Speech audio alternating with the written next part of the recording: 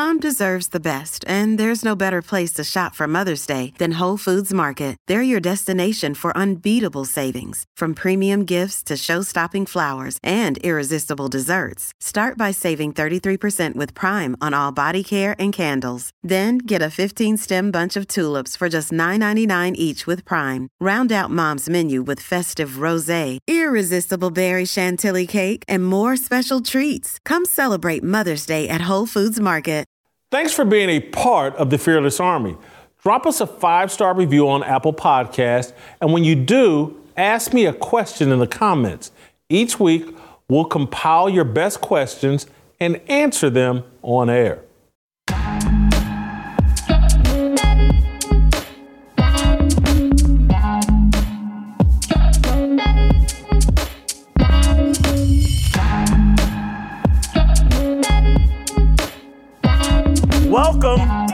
Welcome to Fearless with Jason Whitlock. I am Jason Whitlock, your host.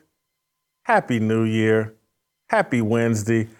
It's so good to be back. I hope you are as excited about today's show as I am, and about the return of Fearless to your airwaves and to your entertainment schedule. Call your friends. Call my critics. Call Katie Nolan. Call everybody, because, man, do I have a doozy of a show planned for us today. I would love to sit here and talk to you about, Christmas and New Year's and traveling and spending Christmas in Kansas City with my family and my mom and just friends and everybody, but man, we just got too much to cover. Things were so interesting and fascinating during the holiday break. So much happened. Stuff happened in football. Stuff happened everywhere in the sports world. And then there were all kinds of things just going on that I wanted to talk about.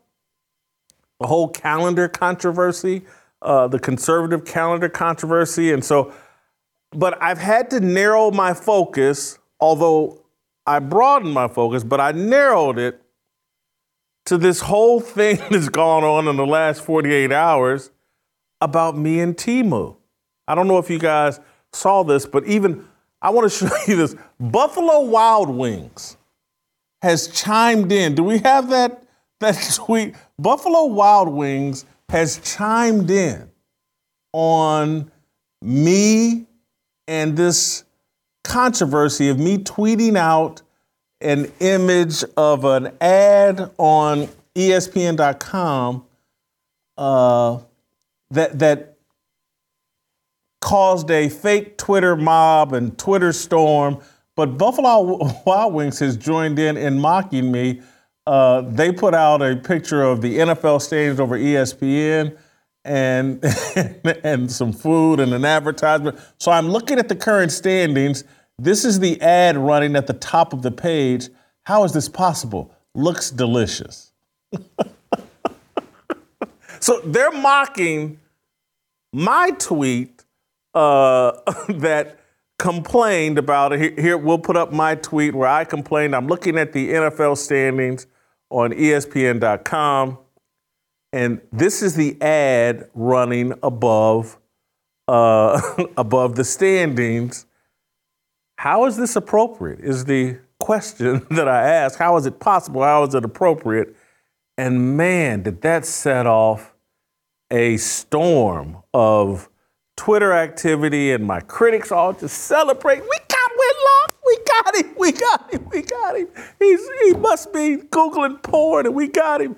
And let's make fun of him, and anyway, when and guys, if someone from Buffalo Wild Wings is out there, I love you guys.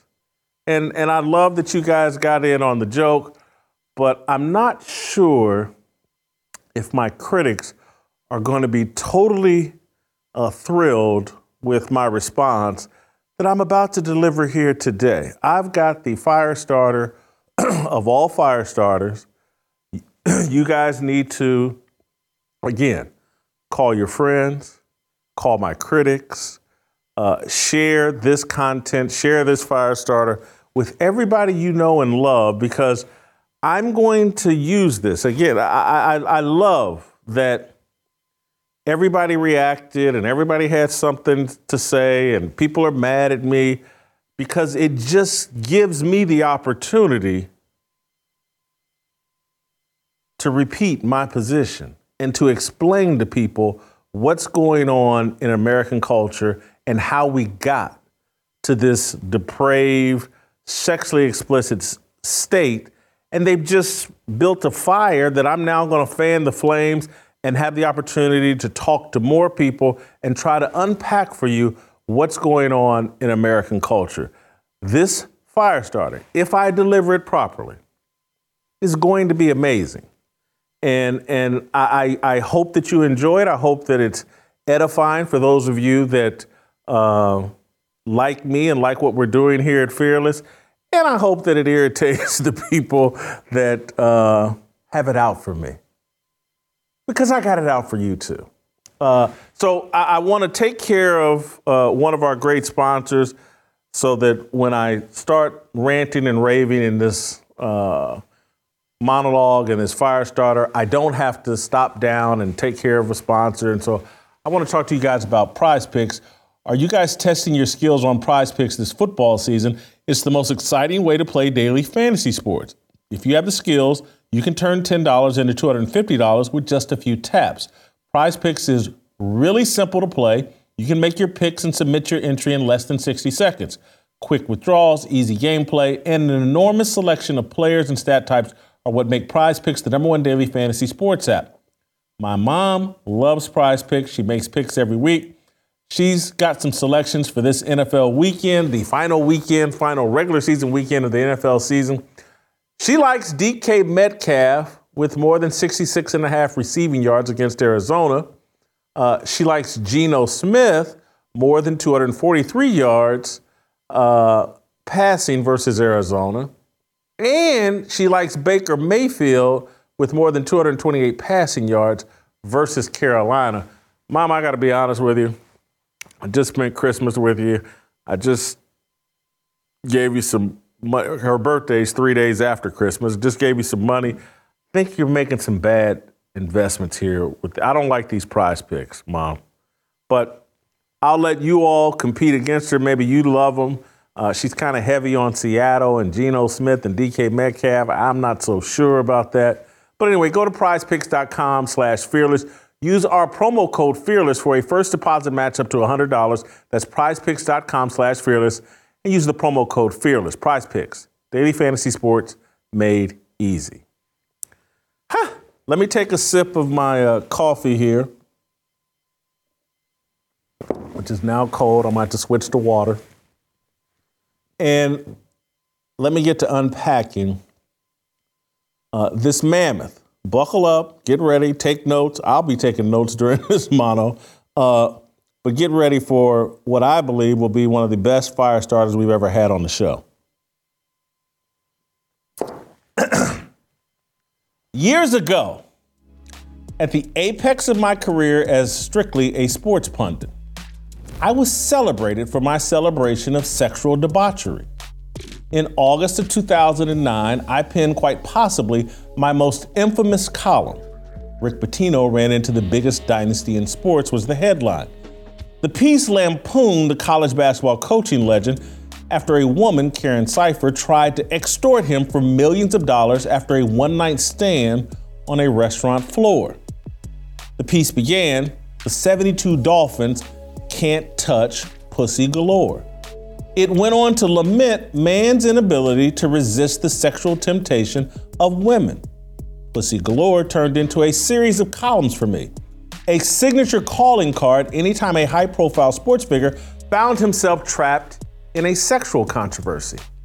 In November of 2009, after Tiger Woods' Thanksgiving incident with his then wife, Elin Nordgren, I argued that Pussy Galore should be named Sports Person of the Year. In 2013, I published a fictional interview with Miss Galore about her relationship with Tiger Woods. Sports fans and many of my sports pundit peers loved my Pussy Galore columns.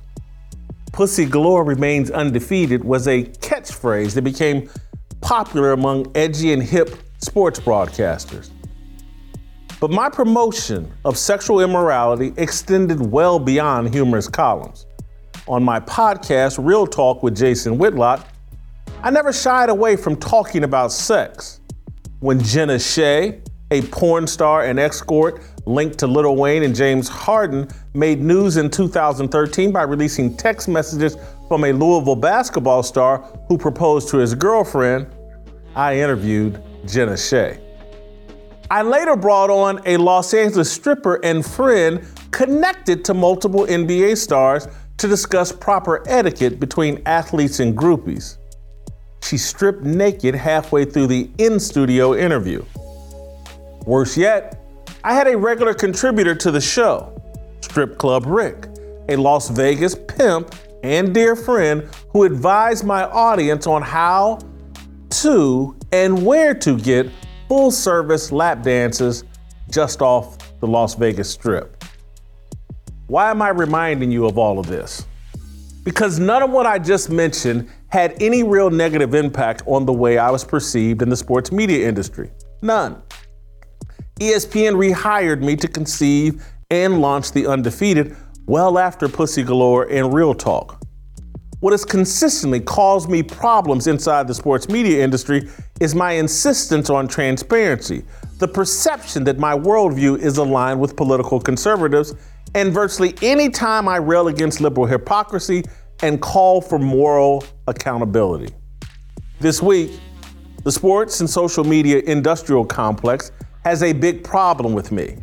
I complained via Twitter about a sexually explicit advertisement that ran atop ESPN's webpage when I was perusing the NFL standings. It was a Temu ad hawking birthday cards. The text read, "Balls deep inside me is a great way to spend your birthday." My tweet caused the internet to melt. My critics rushed to ridicule me, claiming I didn't understand the targeted advertising is a reflection of my internet activity. The post has more than 24 million views, more than 5,000 replies, and nearly 5,000 retweets. The New York Post, the Daily Mail, Barstool Sports, and aggregators from as far away as Colombia have written pieces furthering the narrative that my raunchy internet browsing explains the raunchy advertisement. Not true. My critics know it's untrue. And that's not a contention that there's zero raunchiness to my browsing. In my line of work, raunch is unavoidable. If you want to keep up to date with P. Diddy, Sexy Red, T.D. Jakes, Hunter Biden, George Santos, Donald Trump, Deshaun Watson, and some of my former friends, you got to get in the mud. We live in a raunchy world. I spent many years reveling in it. But I've been trying to escape it since about 2014, when I finally figured out why I was so polarizing, controversial, and despised in the sports media industry. The revelation occurred to me during my second stint at ESPN. The relentless backlash I faced from the sports media establishment forced me to accept that the big, sexy persona I had adopted was a fraud. My grandmother, Lovey Kennedy, and a tiny church in Indianapolis planted Christian seeds in me that I could not elude. The roots of those seeds were evident in all the journalistic work that upset many of my peers and critics. The most impactful piece I ever published chastised the 2007 hyperbolic reaction to radio shock jock Don Imus calling Rutgers women's basketball players nappy-headed hoes. I pointed out the moral failure of the non-existent outrage over commercial rap music's denigration of black people and promotion of degeneracy. The best piece of journalism I ever produced exposed the fraudulence of and the true mastermind of the 2007 Gen 6 racial injustice. Alan Bean, a white liberal minister, concocted the far-fetched narrative that 6 black boys nearly killed a white classmate because a noose was tied on a tree 5 months earlier. Bean spoon-fed the narrative to white liberal reporters. Jesse Jackson, Al Sharpton, and other black race hustlers cashed in on the racial grift served up by their white handlers. The Gen 6 work is similar to the pieces I wrote pointing out the bogusness of the 2006 Duke lacrosse scandal. My work on Imus, the Gen 6, and Duke lacrosse is some of the best newspaper sports writing ever published. The sports media industry hated all of it. The Kansas City Star deleted all of my work from its website, my entire 16-year existence.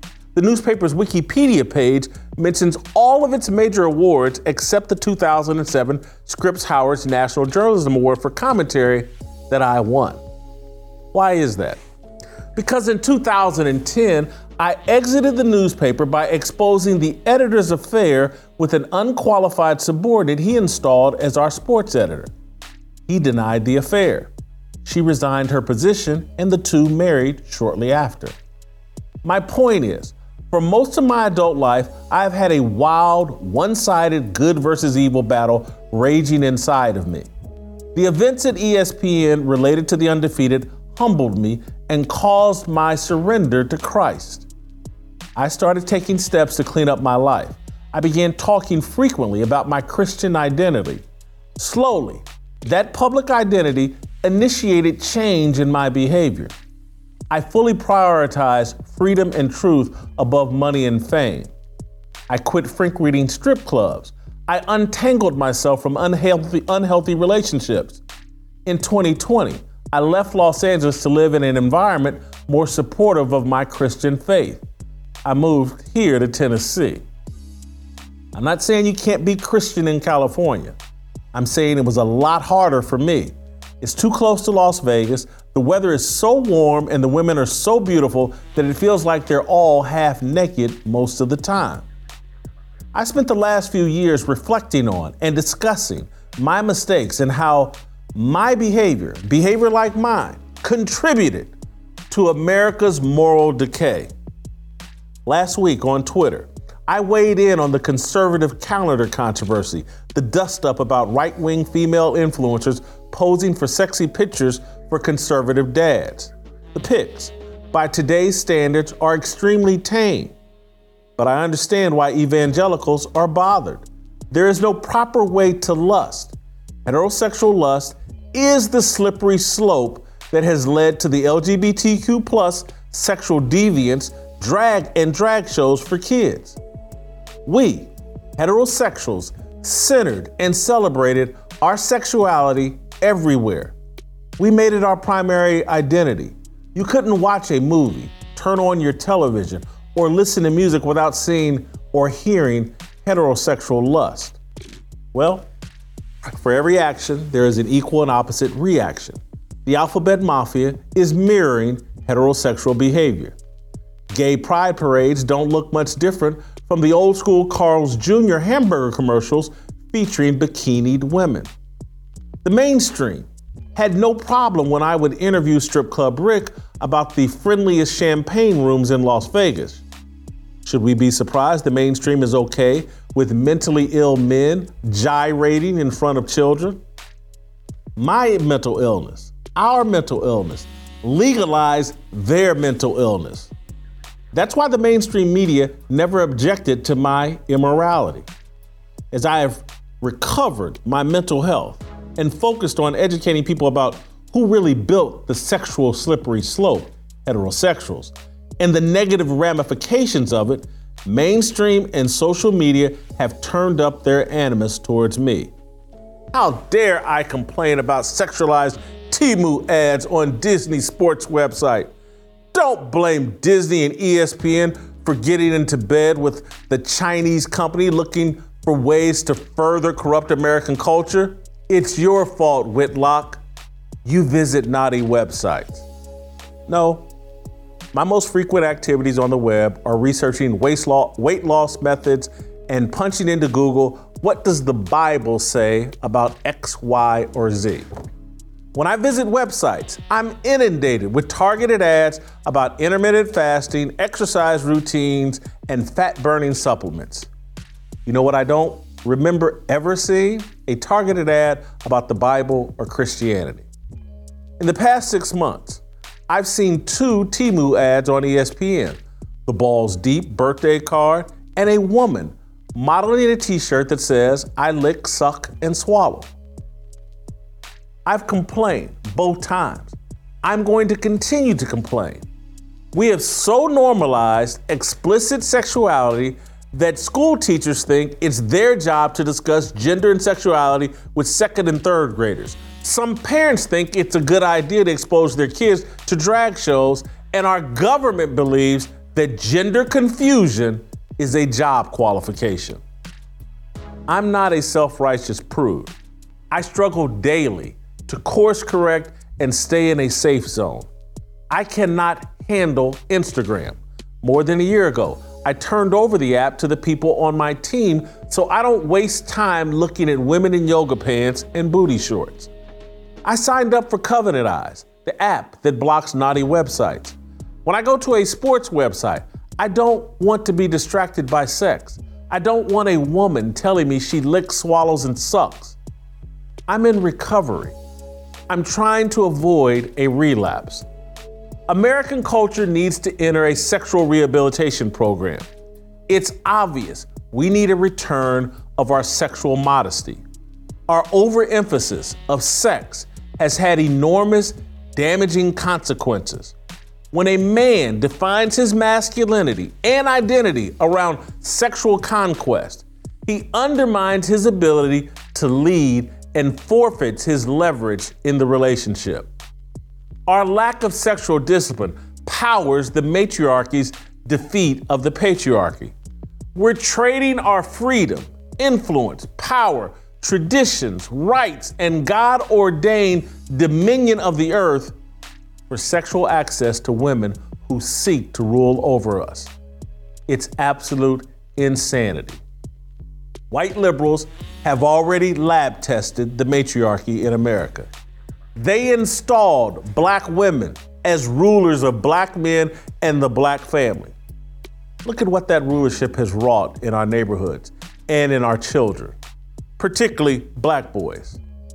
That's an uncomfortable truth that will further cement me on the enemies list of progressives. I'm good with the people who tolerated me when I endorsed sexual immorality, hating me for propagating biblical truth. The recent spate of attacks on me confirm my belief that I'm hitting the right targets.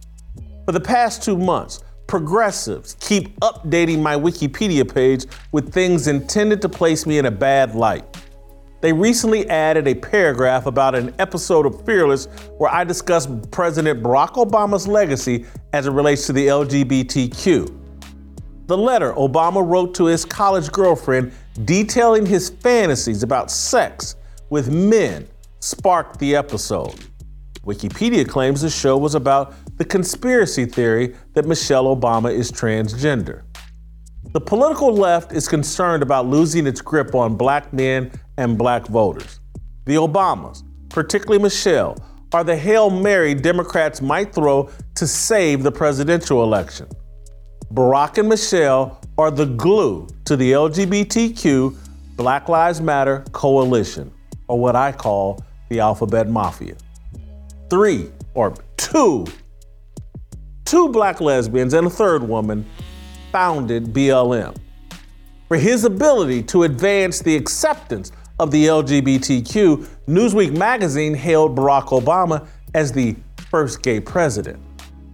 I spent much of the last 3 years connecting the dots on how heterosexual promiscuity, feminism, the LGBTQ, and racial idolatry coalesce to radically change American cultural norms. The left knows I'm a lost cause. They recognize the Christian seeds taking root in me long before I did. They'll smear me for the same reason they smeared Alex Jones, Tucker Carlson, Glenn Beck, and anyone else in the media space who resist reprogramming. They want everyone to know the consequences of pursuing truth. That is my fire starter. I'm going to take some time here to elaborate because I've said a mouthful. And I know that what I just walked you through is going to upset a lot of people, and Whitlock's lying, and he's just deflecting, and he doesn't want to deal, that we busted him, and oh my God, the only reason why he got that ad is because he watches porn. It's such a silly, nonsensical argument that they should be embarrassed. They should be embarrassed that they've spent this much time because, and again, I don't want to nail myself to some cross. I don't want to, this is not a pity party. It's a reflection of reality. But the media system, the media establishment have been trying to destroy me since 2013. They gave Deadspin the assignment in 2013, 14, and 15. They took a little puppet, a kid named Greg Howard, little black dude with sexual identity, gender identity issues, racial identity issues. They took a little confused little black kid and put puppet strings on him, and Tommy Craggs and Tim Marchman and Hamilton Nolan.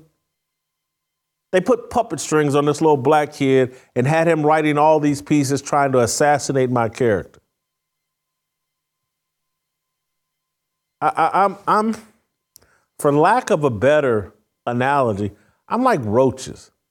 You cannot get rid of me. It just doesn't work.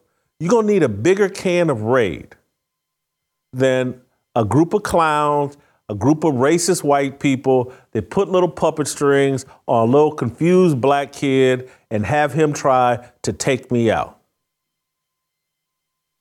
But all the rest of the media joined in, and from 2013 to 2015, characterized me as the worst thing on the planet. Still here. I'm not going anywhere. You can't, and what you honestly did was take the scales off my eyes and open me up, open my mind up to like, what is going on here? And so that's what happened from 2013 to 2015 when the entire establishment, and John Skipper, I don't want to leave him out, thinks that I don't know that he was part of the setup. But that's what they tried to do because no one liked me, because they could see in me like, oh, Whitlock's not going to go along with the programming. And I'm not. I couldn't see it, but that humbling experience, that taking me out, tied me to a tree, and I'm sorry for using that analogy, but that's what these racist leftists did. And we need to just deal with the facts. And I understand that the accusation of racism doesn't carry the weight that it used to because it's overused and it's misused. Because the real racists are the leftists who get mad as hell when someone like me says, nah, I got my own thoughts. Nah, I'm going to stick to this biblical worldview. I'm not going to throw the Bible completely out. I'm not going to hop on board with anything you tell me to because it's pleasurable and that's what everybody's doing. I'm just not hopping on board with all of that. And so as soon as you're a black person that says, nah, I'm good. You know, there's some things that I was raised in a church with, and I just can't go along with that. Then you become public enemy number one. Then they get irate, and then they set out to destroy you and to destroy your reputation. Can't be done. Not when you actually know who you are. And so I want to thank you all for what you did to me in 2013, 2015, because you made me humble myself and made me realize who my Savior and who my Lord actually is. Not money, not sexual conquest, not fame, not attention. It's Jesus Christ.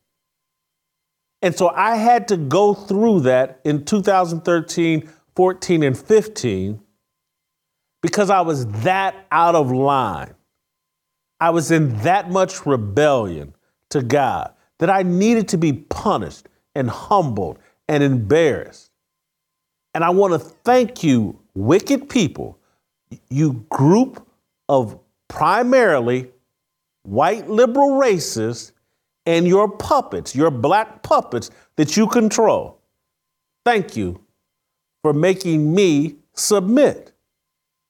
I've been much better off and on a much better course and been making from everything to exercise, to eating better, to walking away from all the debauchery and the wasted money of debauchery, the gambling, the drinking, the compromising on my values. I sit here and think about the silly things that I did and was involved in, the high risk things. It took getting my brains beat in and getting my reputation smeared for me to snap out of it. I sit and think about, and I'm just sharing this stuff just to keep it real, and because I know many of you out there can relate to the type of foolishness that I was involved in.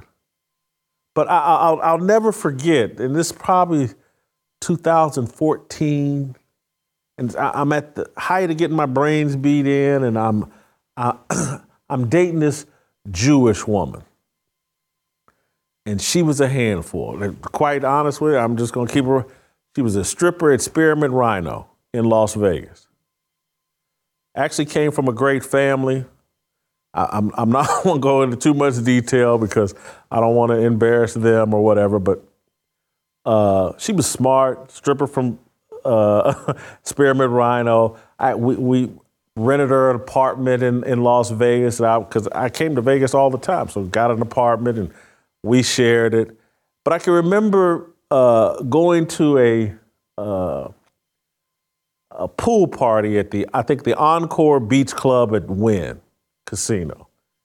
And I used to love to go to Wet Republic a lot, but went to Encore Beach Club because she had a bunch of her friends coming in from Northern California. They were all in the tech industry, and these got young dudes that were super wealthy and a group of her female friends. And I can remember because I used to like to have a good time to a point, but there were lines that I knew I couldn't cross. And I can remember we drink and celebrate the Encore Beach Club. Then we go up to someone's hotel suite at the Wynn, and they walk in. Someone walks in with this party tray full of drugs, cocaine, whatever drug you wanted, it was all on this plate. And I looked at her, and I looked at myself, and go, and I cursed a lot at that time. What the F you bring me here and blah, blah, blah. And I was like, hey, look, because again, all I could think of was like, oh man, if something goes wrong and someone says Whitlock was there and there was coke and drugs and blah, blah, I'm done. And so I get up and say, I'm out of here. I walk my little drunken butt back to my hotel.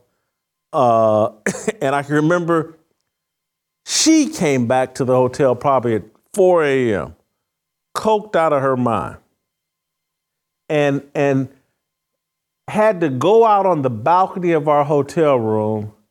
And again, I've never used cocaine, but I got a lesson from her, I guess, that if you drink alcohol, it brings you down from the cocaine high, because she sat out on our balcony, jacked up on cocaine, drinking alcohol, trying to bring down whatever the cocaine high is. Maybe some of you got more experience, but that was her plan. I can remember sitting out on that balcony till 6 a.m. She's out there drinking, trying to come down from all this coke or whatever other drugs she took. And it made me go like, man, I'm in over my head. Whatever I think the benefits of this are they're not worth this kind of risk. And that was one of the first initial, I was like, man, you better start backing up. You're way too far out in the ocean. And you're going to drown out here, Whitlock. And there'll be some story about, hey, this dude was a hellified sports writer who, was involved in some foolishness and debauchery, and someone, because I'm sitting there going, what if she overdosed? What if she freaking dies?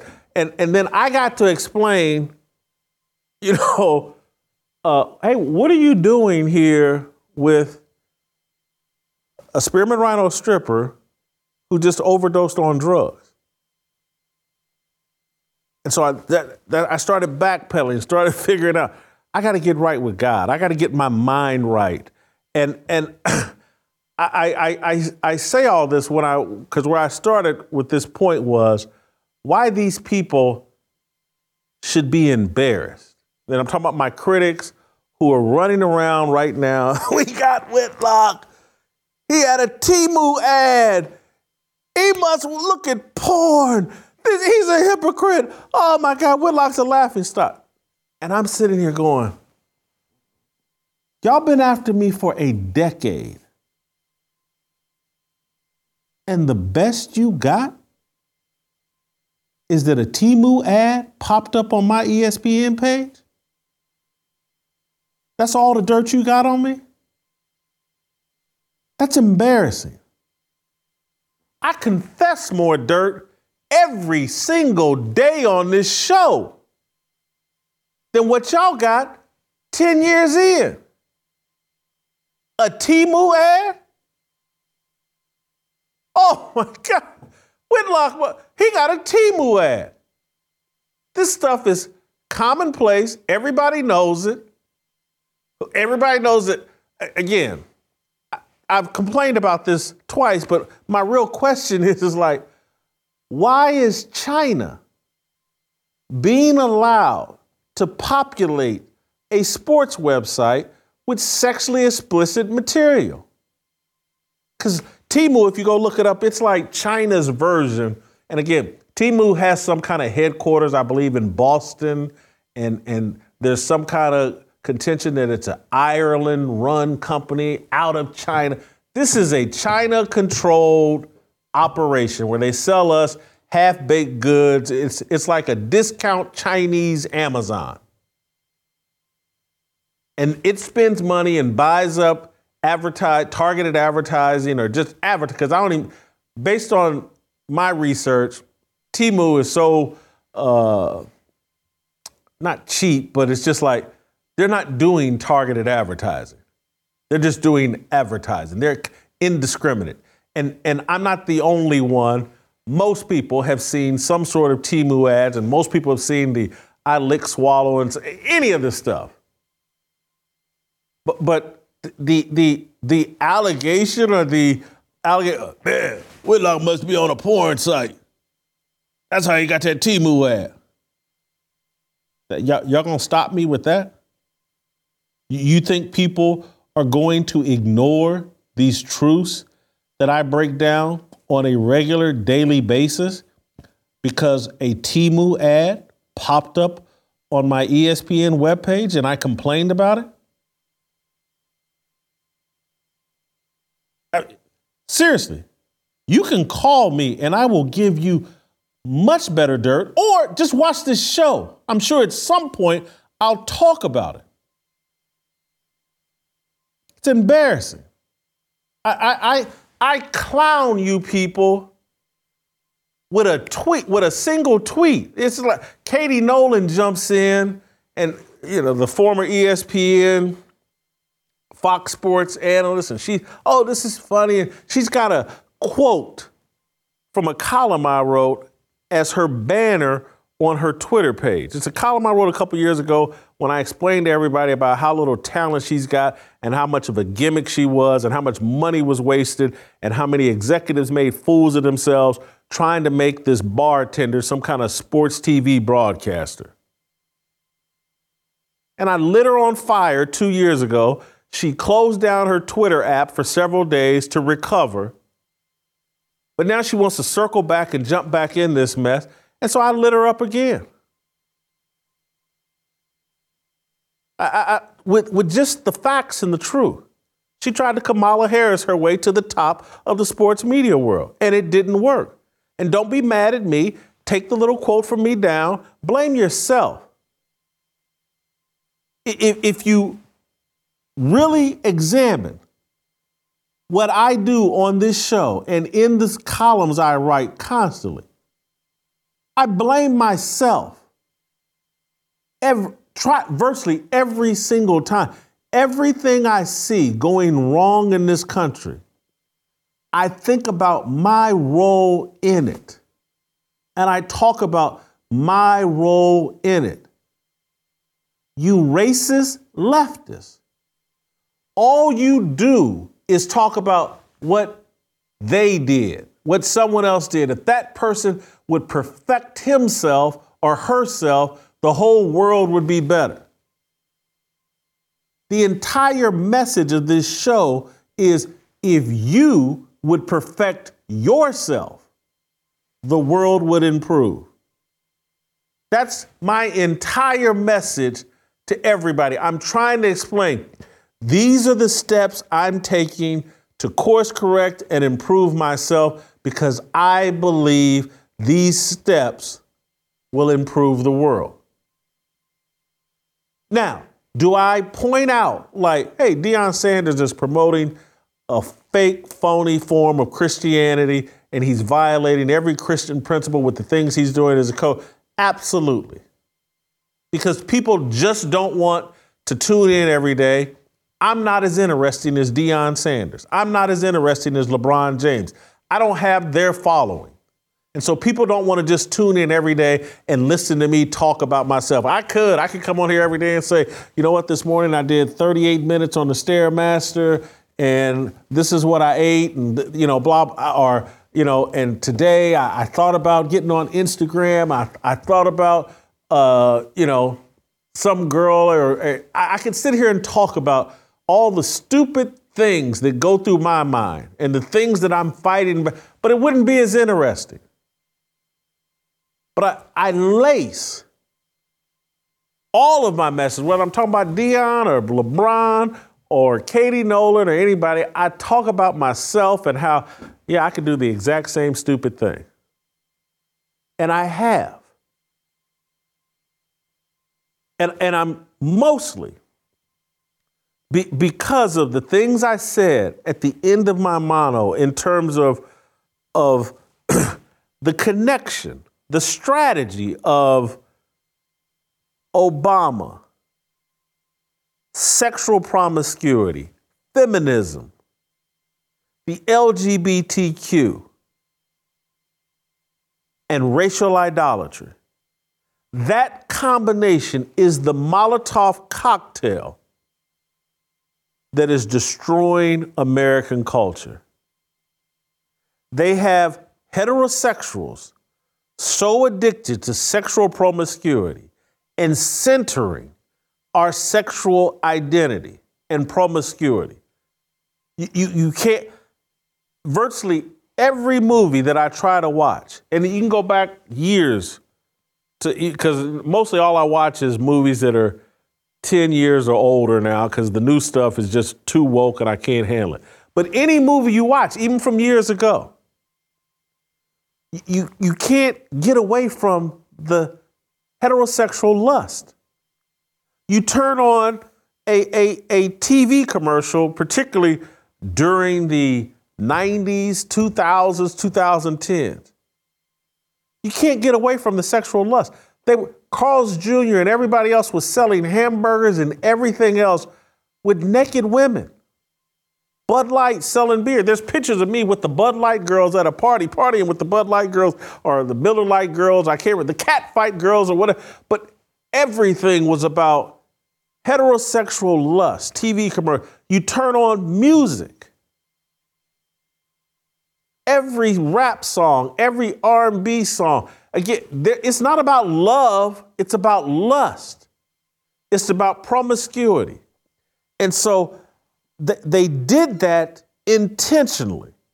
The more we heterosexuals centered, focused, promoted our sexual identity and our sexual immorality, they understood Newton's third law. For every action, there's an equal and opposite reaction. If we can drive the heterosexuals and we can take someone like Jason Whitlock, who grew up in the church and believes in God, if we can walk him out into the middle of this sexual sea,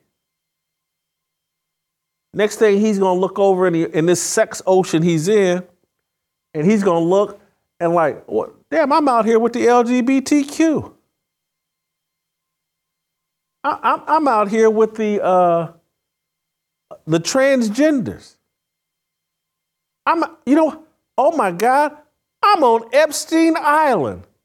I'm out here with the pedophiles. And so my point that they're trying to distract from, that they don't want you to talk about, is that we did this, heterosexuals. So we can turn our noses up and point our fingers at the LGBTQ and everybody else and the transgenders and all these people Biden is appointing to high positions, and we can wag our finger at them and say, what are these drag kings and queens? What are they doing with our kids? And why are the teachers wanting to talk to our kids about sex? We did it. We put it in play. We are the slippery slope. And so they don't want you reflecting on that was step one. Let's pervert these heterosexuals. Let's drag them out into this sea of sexual identity. And then they will have to shut their mouth when they look up and see, oh, I'm out here swimming with the LGBTQ, the pedophiles and the transgenders. Now you can't say anything. And so now that I'm making the effort, like, whew, let me get a life preserver and let me swim my rear end back to the shore. This is crazy out here. They want you to think he's a nut. How dare he turn his back on all of this sexual pleasure we promised him, all of this fame and fortune. That guy is a nut. And don't you dare turn your back on all of this radical materialism, radical sexuality, all of this we're offering you. Don't you dare turn your back, or we will do you like Whitlock. We will smear you. We will mock and ridicule you. We will use our social media matrix to make you a laughing stock. Because they don't want the scales coming off your eyes. They don't want you to see your role in creating this chaos. They don't, and particularly as it relates to Black people, they don't want us to see how did we marry Black people to the LGBTQ? How did we do that? Man, these people were hyper-religious in the 50s and 60s. These people were hyper-religious in the 1900s, in the 1800s. How did we get them to throw out every Christian value taught in the Bible? How did we get them on board? How did we recreate their identity? How did we turn their little Black boys into overly emotional, completely emasculated young men? How did that happen? How did they do that? And this process started well before Obama. Well before. It started 60, 70 years ago when they said, and again, you've seen me talk about it on this show, but when they looked at the Patrick Daniel Moynihan report, the Moynihan report, that in 1965 that called for an investment in the black man to restore and rehabilitate the black family.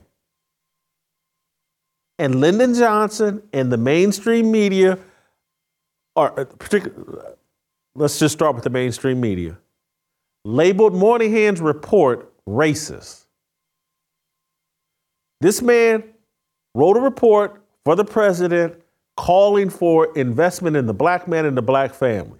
The media labeled it as racist and anti-black and calls Lyndon Johnson, and perhaps Lyndon Johnson was a racist, maybe he wanted to pivot, but calls him to pivot to, nope, we're going to go great society and we're going to invest in the black woman and the matriarchal culture, and we're going to turn the entire black family into a matriarchy. And they've done that. And that's why little black boys and black men are completely emasculated, completely controlled by emotions, get outside the home and turn hyper-violent masculine because they haven't been properly discipled by a man, by their father, in how to actually be a legitimate man. They don't want black people to open their eyes, have the scales come off their eyes, and say, what has really gone on here? Let's evaluate how we got here. And who laid out this plan? Who made us lab rats for the matriarchy? And they're looking at, right now, they're looking at like, man, black men, they're starting to wake up. And this whole manosphere thing and the Kevin Samuels and all this other stuff going on. And people like Jason Whitlock out here talking, connecting the dots, putting this history together, trying to educate black men and people the consequences of the matriarchy. And the consequences of the partnership with the LGBTQ and the consequences of racial idolatry. If you evaluate everything through skin color, you're going to miss the bigger picture.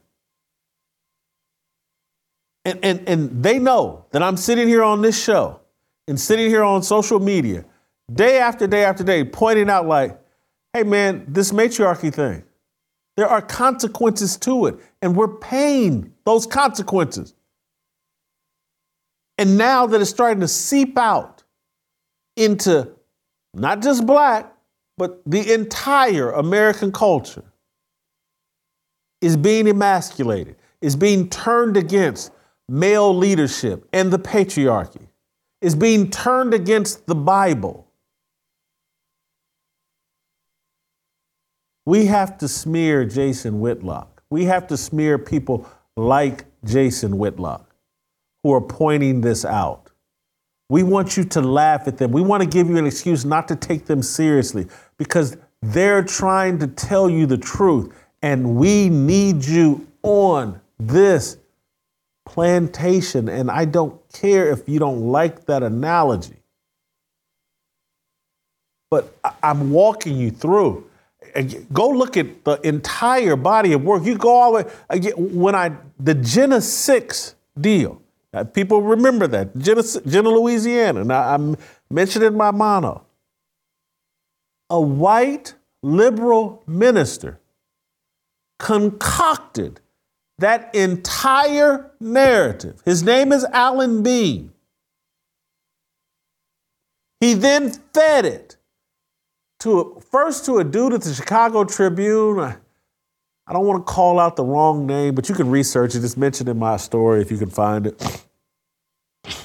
But Alan Bean, he then spoon-fed it to a dude at the Chicago Tribune and other white liberal reporters around the country. And so after Alan Bean concocted it, and then he fed it to the white liberals in the media, then the grifters, the race hustlers, Jesse Jackson and Al Sharpton and others took their marching orders from their handlers and hopped on it, and then they became the face of the Gen 6 deal. This is how the system works. Jesse and Al run out, they take a check, Ben Crump takes a check, but there's a handler somewhere feeding them their talking points. Because again, black folks do not control the media. White liberals do, and just quite frankly, and I'm sorry for saying it, but it's fact, white Jewish people control the media.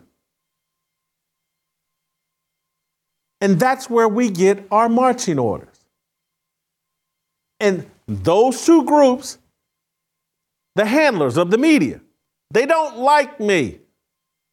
I'm a problem.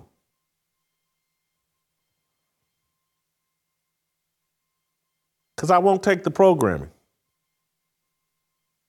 And I'm going to spend however much time I have left on this earth explaining to you all the game that's being run.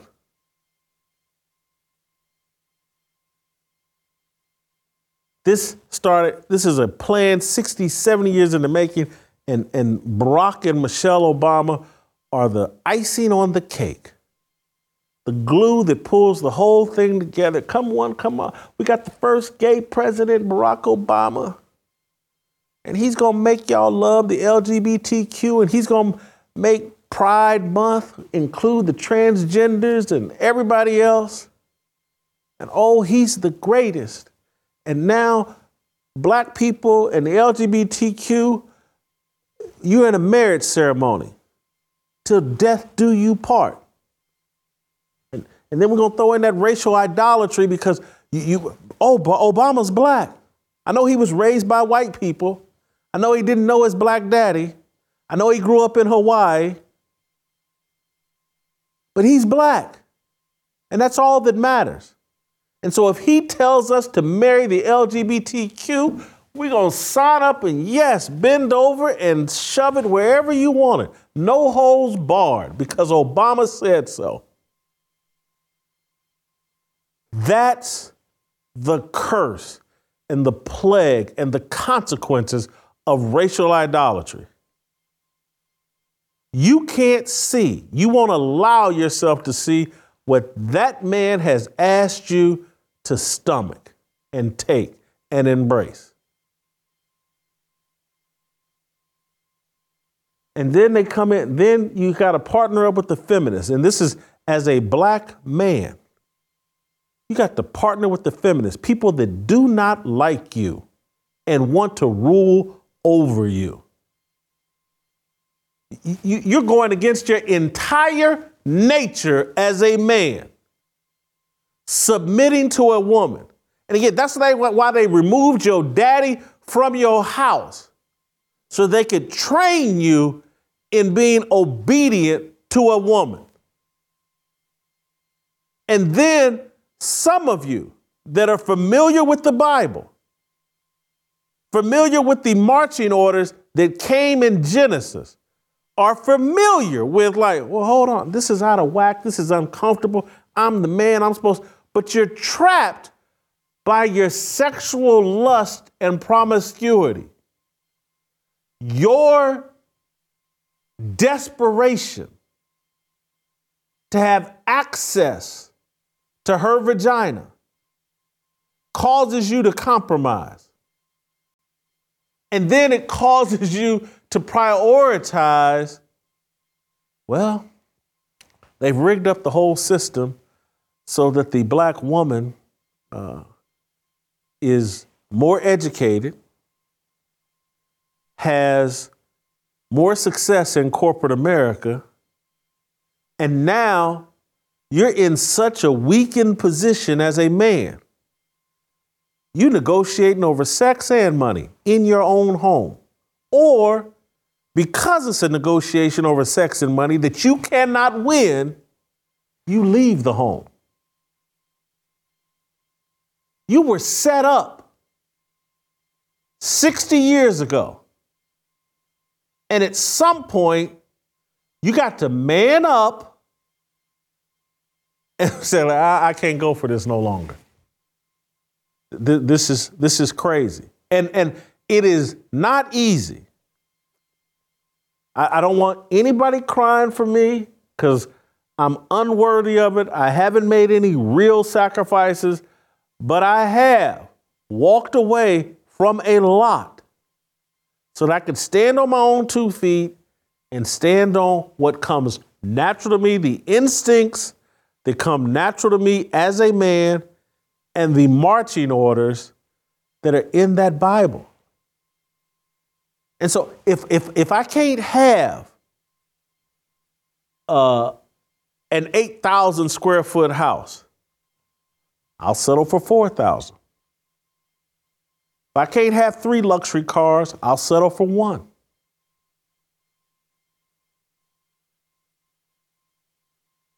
And there are decisions as men, and this,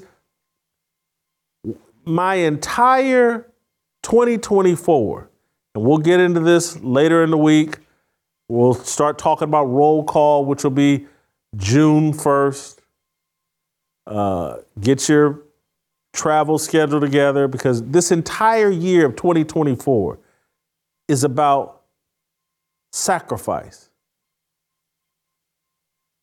It's about what are we willing to sacrifice in order to get right with God, in order to reassert our position of leadership, in order to course correct this decaying culture. What are we willing to sacrifice? Anything? Because if we're not willing to sacrifice, we are going to continue to eat boo-boo.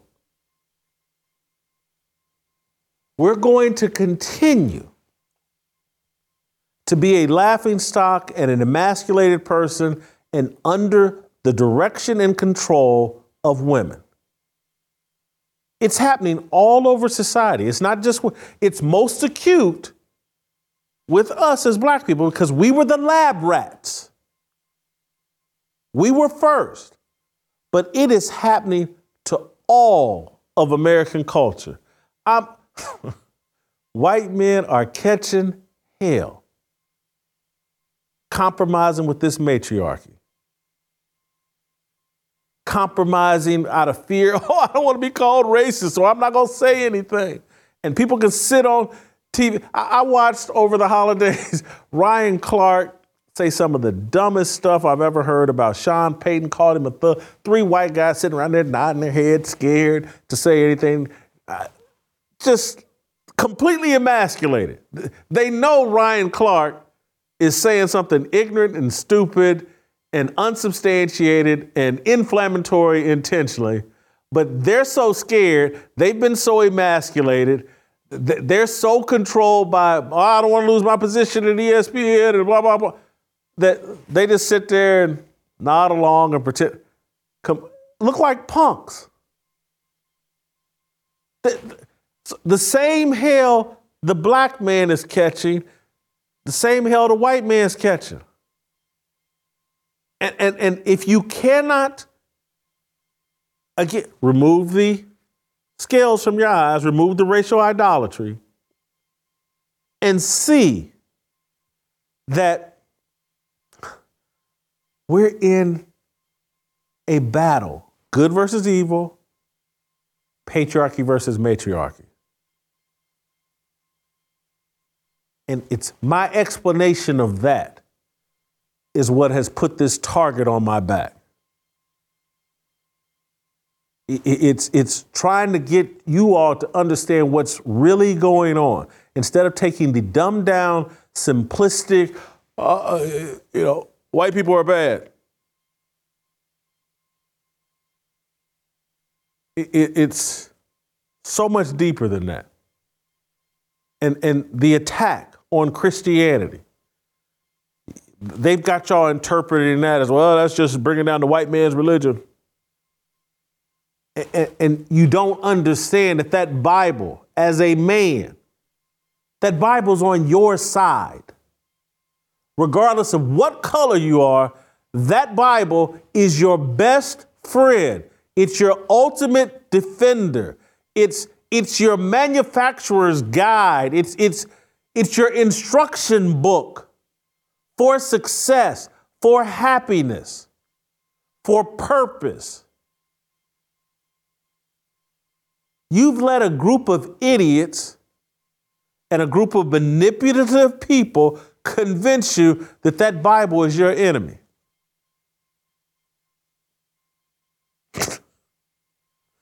So I'm going to leave it here because I don't want to give you too much, but the entire focus of this show this year, that, last year, we spent a lot of time talking about bearing witness requires courage, not perfection. And so my message was, hey, don't let your imperfections, don't let your sin silence you.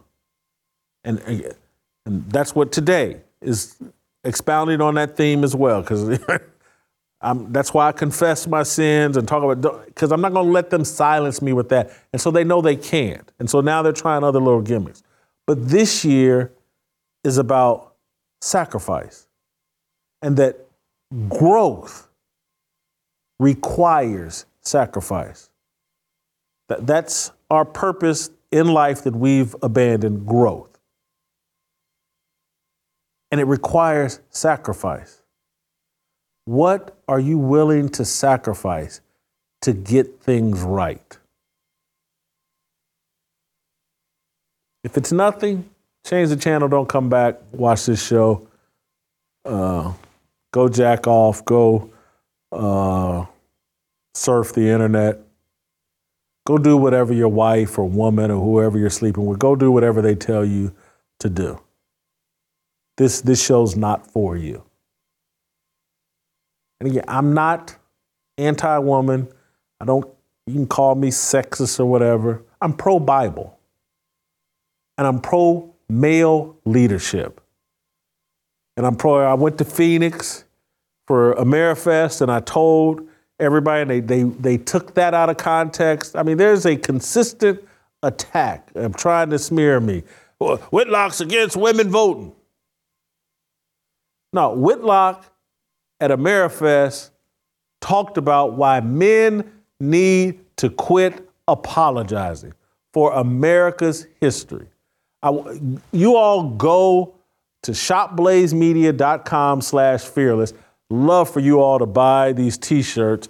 Stop apologizing across the front. And on the back, it says, America's history inspires gratitude, not shame. And we have to come to grips with that. That they've reshaped, they've made us ashamed of our history. And, oh my God, you guys were so sexist in the past. And, and oh my God, America was so racist, it had slavery. No, America and Christianity conquered slavery. And these technological advances that men did allowed women more freedom than they've ever experienced at any point in the history of the planet.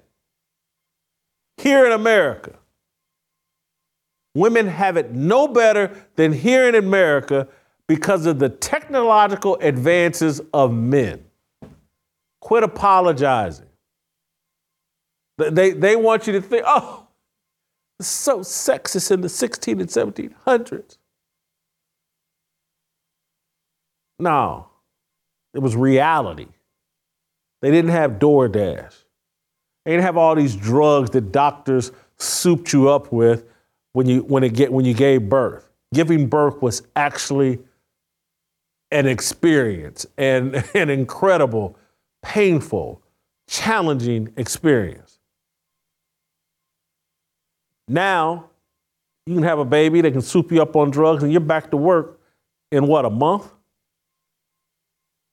That wasn't the case in the 16, 17, 1800s. No one was monitoring that baby and making sure that that baby survived. Full-time job. Important job. Far more important than sitting inside a cubicle making IBM or Amazon an extra $1 million. Anyway, that's today's show. I hope you all enjoyed it. I'll have more to say tomorrow. We'll play some tomorrow, and we'll see you tomorrow. Waiting for the countdown, coming off the breakdown, standing in line for freedom. Looking for a breakout, feeling like a standoff, nothing in life like freedom. Came in like a fighter, striking like a ladder, making all these moves for freedom. I want freedom. No negotiation, my sister, no relation. We all just wanna have freedom. Sitting on the corner, never been alone. I'm breaking my back for freedom. Blessed, we are living, get back. We are receiving, all deceiving. We all wanna be free. We want freedom. I wanna be. I just want.